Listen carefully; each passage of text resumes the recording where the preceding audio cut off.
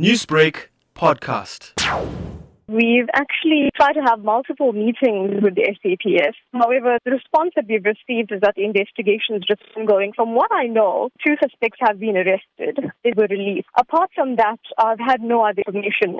They constantly follow up with the Tongaat SAPS, but we've not had any positive responses. Has the investigating officer contacted your mum or your family to give any sort of updates? We've actually been battling with that. We had to call the colonel of Tongaat SAPS at least 3 times before we got a call from the investigating officer on the case.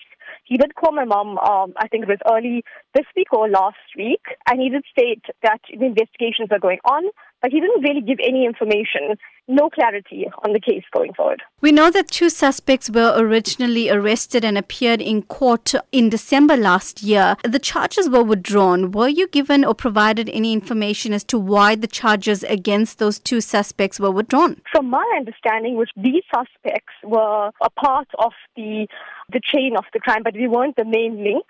The main link is still at large. My question is, because those 2 suspects know the main link personally, I felt at least more can be done by the SAPS where an identity ticket can be drawn from them. We could put these in the newspapers, offer a reward.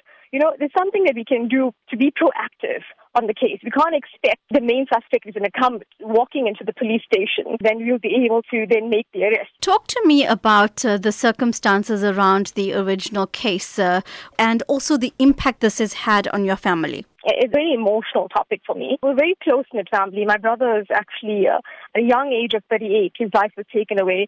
At that age, he was able to achieve so much that the ordinary man, isn't able to achieve. He had his PhD, his postdoctorate fellow. He supervised numerous PhDs as well. He just recently got promoted. It's not just a huge loss to us, but it's a huge loss to society. He contributed so much to research in mathematics, applied and pure mathematics, that up to now, after his passing, at least 6 to 10 papers have been published using his work. Apart from his career, he was such a wonderful person, always giving to the community and to the less fortunate. So it's a great loss to everybody. And at this stage, what for you is your request from police? I'm prepared to help. They did say that they have limited resources. We did bring in a private investigator to assist. Whatever they need, we are there to support them. But let's be proactive and follow up on these leads, because all we want is justice for my brother. He deserves at least this much. Meanwhile, Newsbreak contacted police and asked them for an update on the case.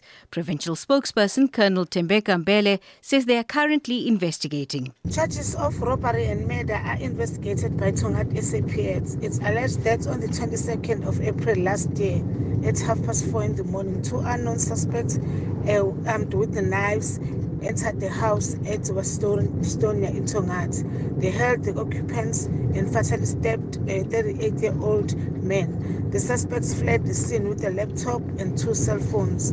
2 suspects were arrested and appeared at court in December last year. The matter was withdrawn against the suspects, and the matter is still under investigation pending the arrest of the main suspect, who is still at large. And the family was given an update on Monday, and they are well informed about the case.